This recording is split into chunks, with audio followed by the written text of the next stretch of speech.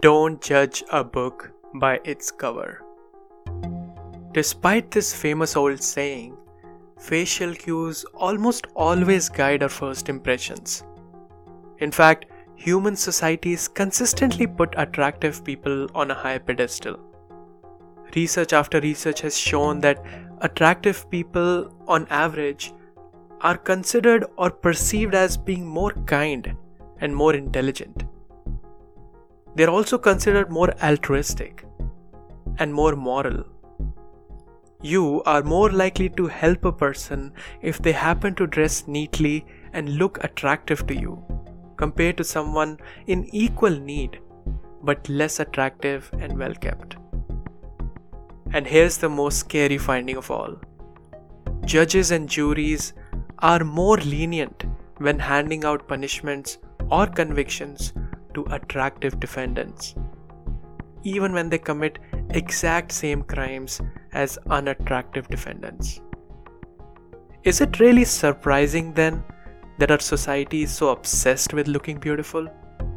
Even if no one has read any research on this topic, everyone kinda knows how useful it is to look attractive, or how looking unattractive can actively work against you in all walks of life. But why is this true about us humans? Why do we take one positive quality about someone and let it influence our judgment on them in all the other domains? Today in Cerebral, we will explore the halo effect, a cognitive bias that not only makes attractive people more successful in life, but also allows various businesses and organizations to exploit our psyche by making their product or whatever they're selling seem more valuable than it actually is.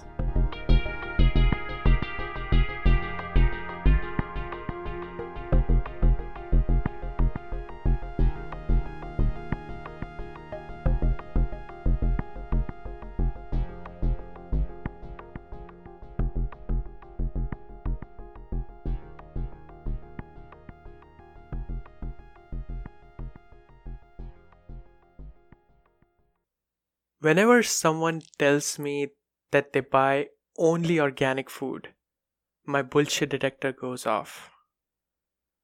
My mind listens to whatever they say further with an extra bit of skepticism.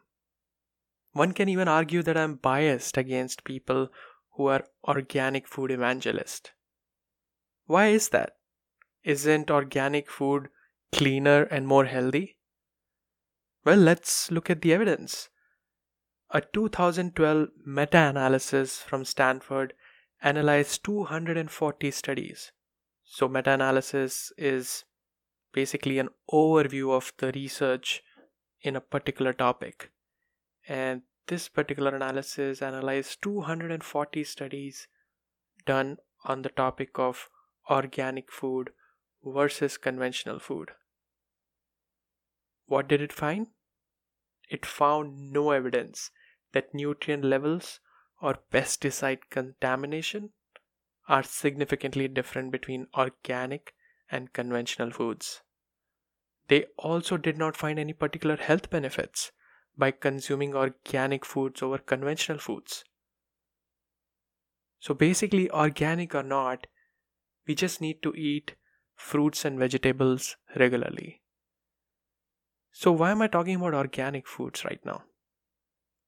Well, it turns out that due to this prevalent perception that organic means healthier, companies have started stamping organic labels on their products to make them seem more healthy. And it is not just the perception that organic means healthy that they exploit. In 2013, researchers from Cornell University asked participants to evaluate 3 pairs of products, including yogurts, cookies, and potato chips. And even though all 6 items were organic, only one of each pair was labeled organic.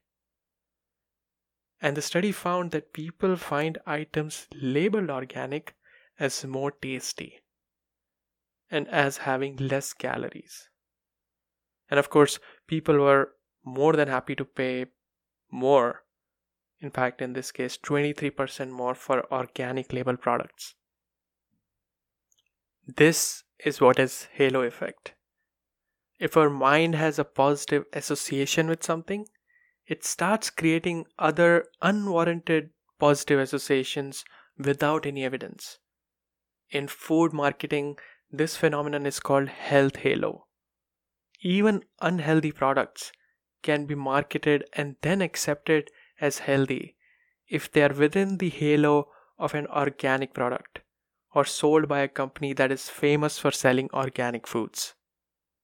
And since it is an innate human bias, naturally food industry is not the only industry exploiting it.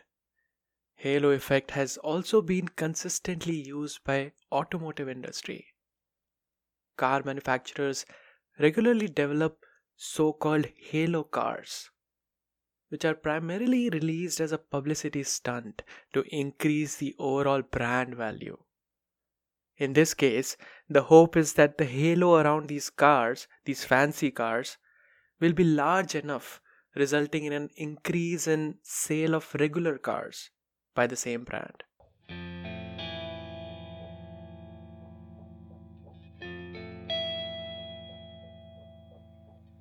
These tactics by profit-seeking companies are usually intentional. They know exactly what they're doing. But what about the unintentional behaviors caused by this bias? Some of the most sinister effects of halo effect are seen in our education system. Back in 1973, Clifford and Wallster did a study on teachers in which they gave the teachers report cards of 5th grade students along with a photo of the student. Teachers were then asked to complete an opinion sheet that required them to indicate their best estimate, their best guess of answers to multiple questions. Questions like, what is the child's IQ? What is the child's relationship with his or her peers? What is the parent's interest like in child's academic achievement? And what is the child's future potential in education? They found that the teacher's expectations on all 4 measures were much higher for the attractive child than the unattractive child. In short, teachers expected attractive kids in 5th grade to be more intelligent, more social, and to perform better in life than kids who were less attractive.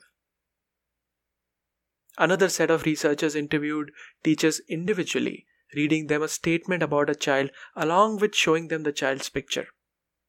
They then asked teachers to indicate how they felt the child would do in the classroom. What is their best estimate of child's performance in the classroom? Again, attractive students were perceived to perform better in classroom than unattractive students.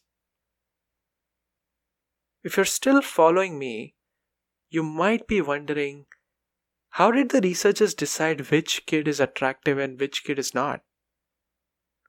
So, in such studies, researchers use a method called truth of consensus. This method is used for rating attractiveness. They involve multiple people who look at the same set of photographs. So if majority of these judges who are looking at the photograph rate a picture as high, moderate or low in physical attractiveness, then that person is placed in that category. Moderate category is usually ignored because high and low attractiveness categories have higher agreements and therefore they are more useful. This simple method of course has its limitations, but it seems to work well because research has shown that the beauty of a person is not entirely subjective.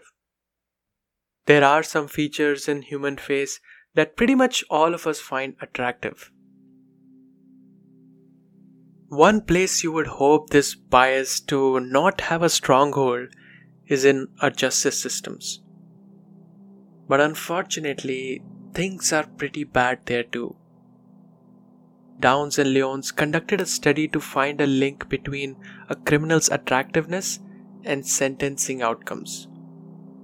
They asked a group of police officers and students across different race and gender to rate the attractiveness of over 2,000 criminals.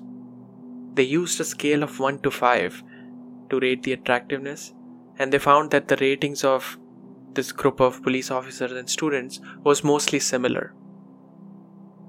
And the judges' sentencing decisions were divided into two main categories: misdemeanors and felonies.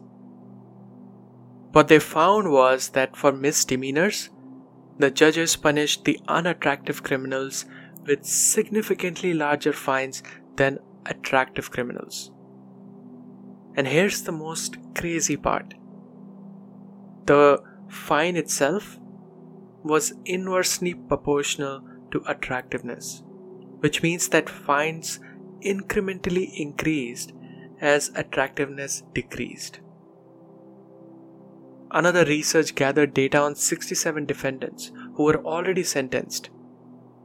The defendants were a mix of black, Hispanic, and white, and there were 15 real judges in total. This research found that on average, criminals of low attractiveness were sentenced to 4.1 years in prison, and criminals of high attractiveness were sentenced to only 1.8 years in prison. That is an insane 120% increase in prison time for unattractive criminals. Depressing stuff.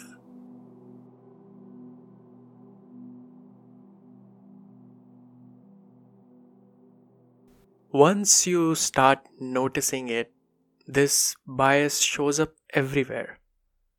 And as with all the biases, halo bias can also be explained in terms of a useful feature of our mind.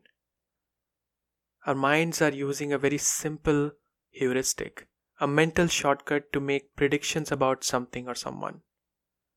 And since it would take precious resources like time and energy to accurately get the full picture about an object in consideration, it is using first impression as a guide to form future judgments about that object. And this may work well for extreme behaviors. For instance, when evaluating future behaviors of someone who just cheated you, or who just helped save your life. But unfortunately, in the modern world where we are having complex interactions all the time, this old useful feature acts as a bug way more often, making our judgment machinery much less trustworthy. So, what do we do about it? Is there a way to avoid this bias? Of course, knowing about it and its disastrous consequences is definitely a good start. But maybe try to reserve your judgments on people and things that look superficially attractive or unattractive. Just patiently collect more information before you come to any conclusion. And I don't want to be biased against attractive people or people with brilliant communication skills, but we do need to be a little bit cautious when dealing with them. Their first impressions can be really good, which ends up biasing our minds when it comes to evaluating them further. I'm not arguing here that we need to look at them with skeptical eyes, but knowing these biases create power over us, we just need to pause and collect more data before forming concrete impressions about them. Also, interestingly, there is a 2011 study that showed that people who are in good mood tend to be more vulnerable to halo effect than people in negative mood. So maybe when the next time you're in a great mood, try to reserve forming judgments. And finally, I should mention the most obvious advice.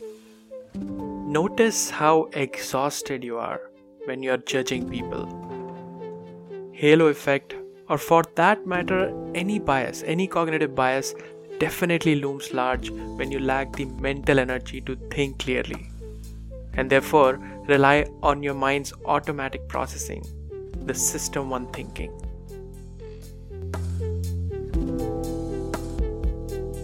Okay, so that's all I have for this episode. I'll be back next week with another thinking trap. As always, for any concerns, questions, or feedback, write to cerebralpodcast@protonmail.com. Until next time, have fun thinking.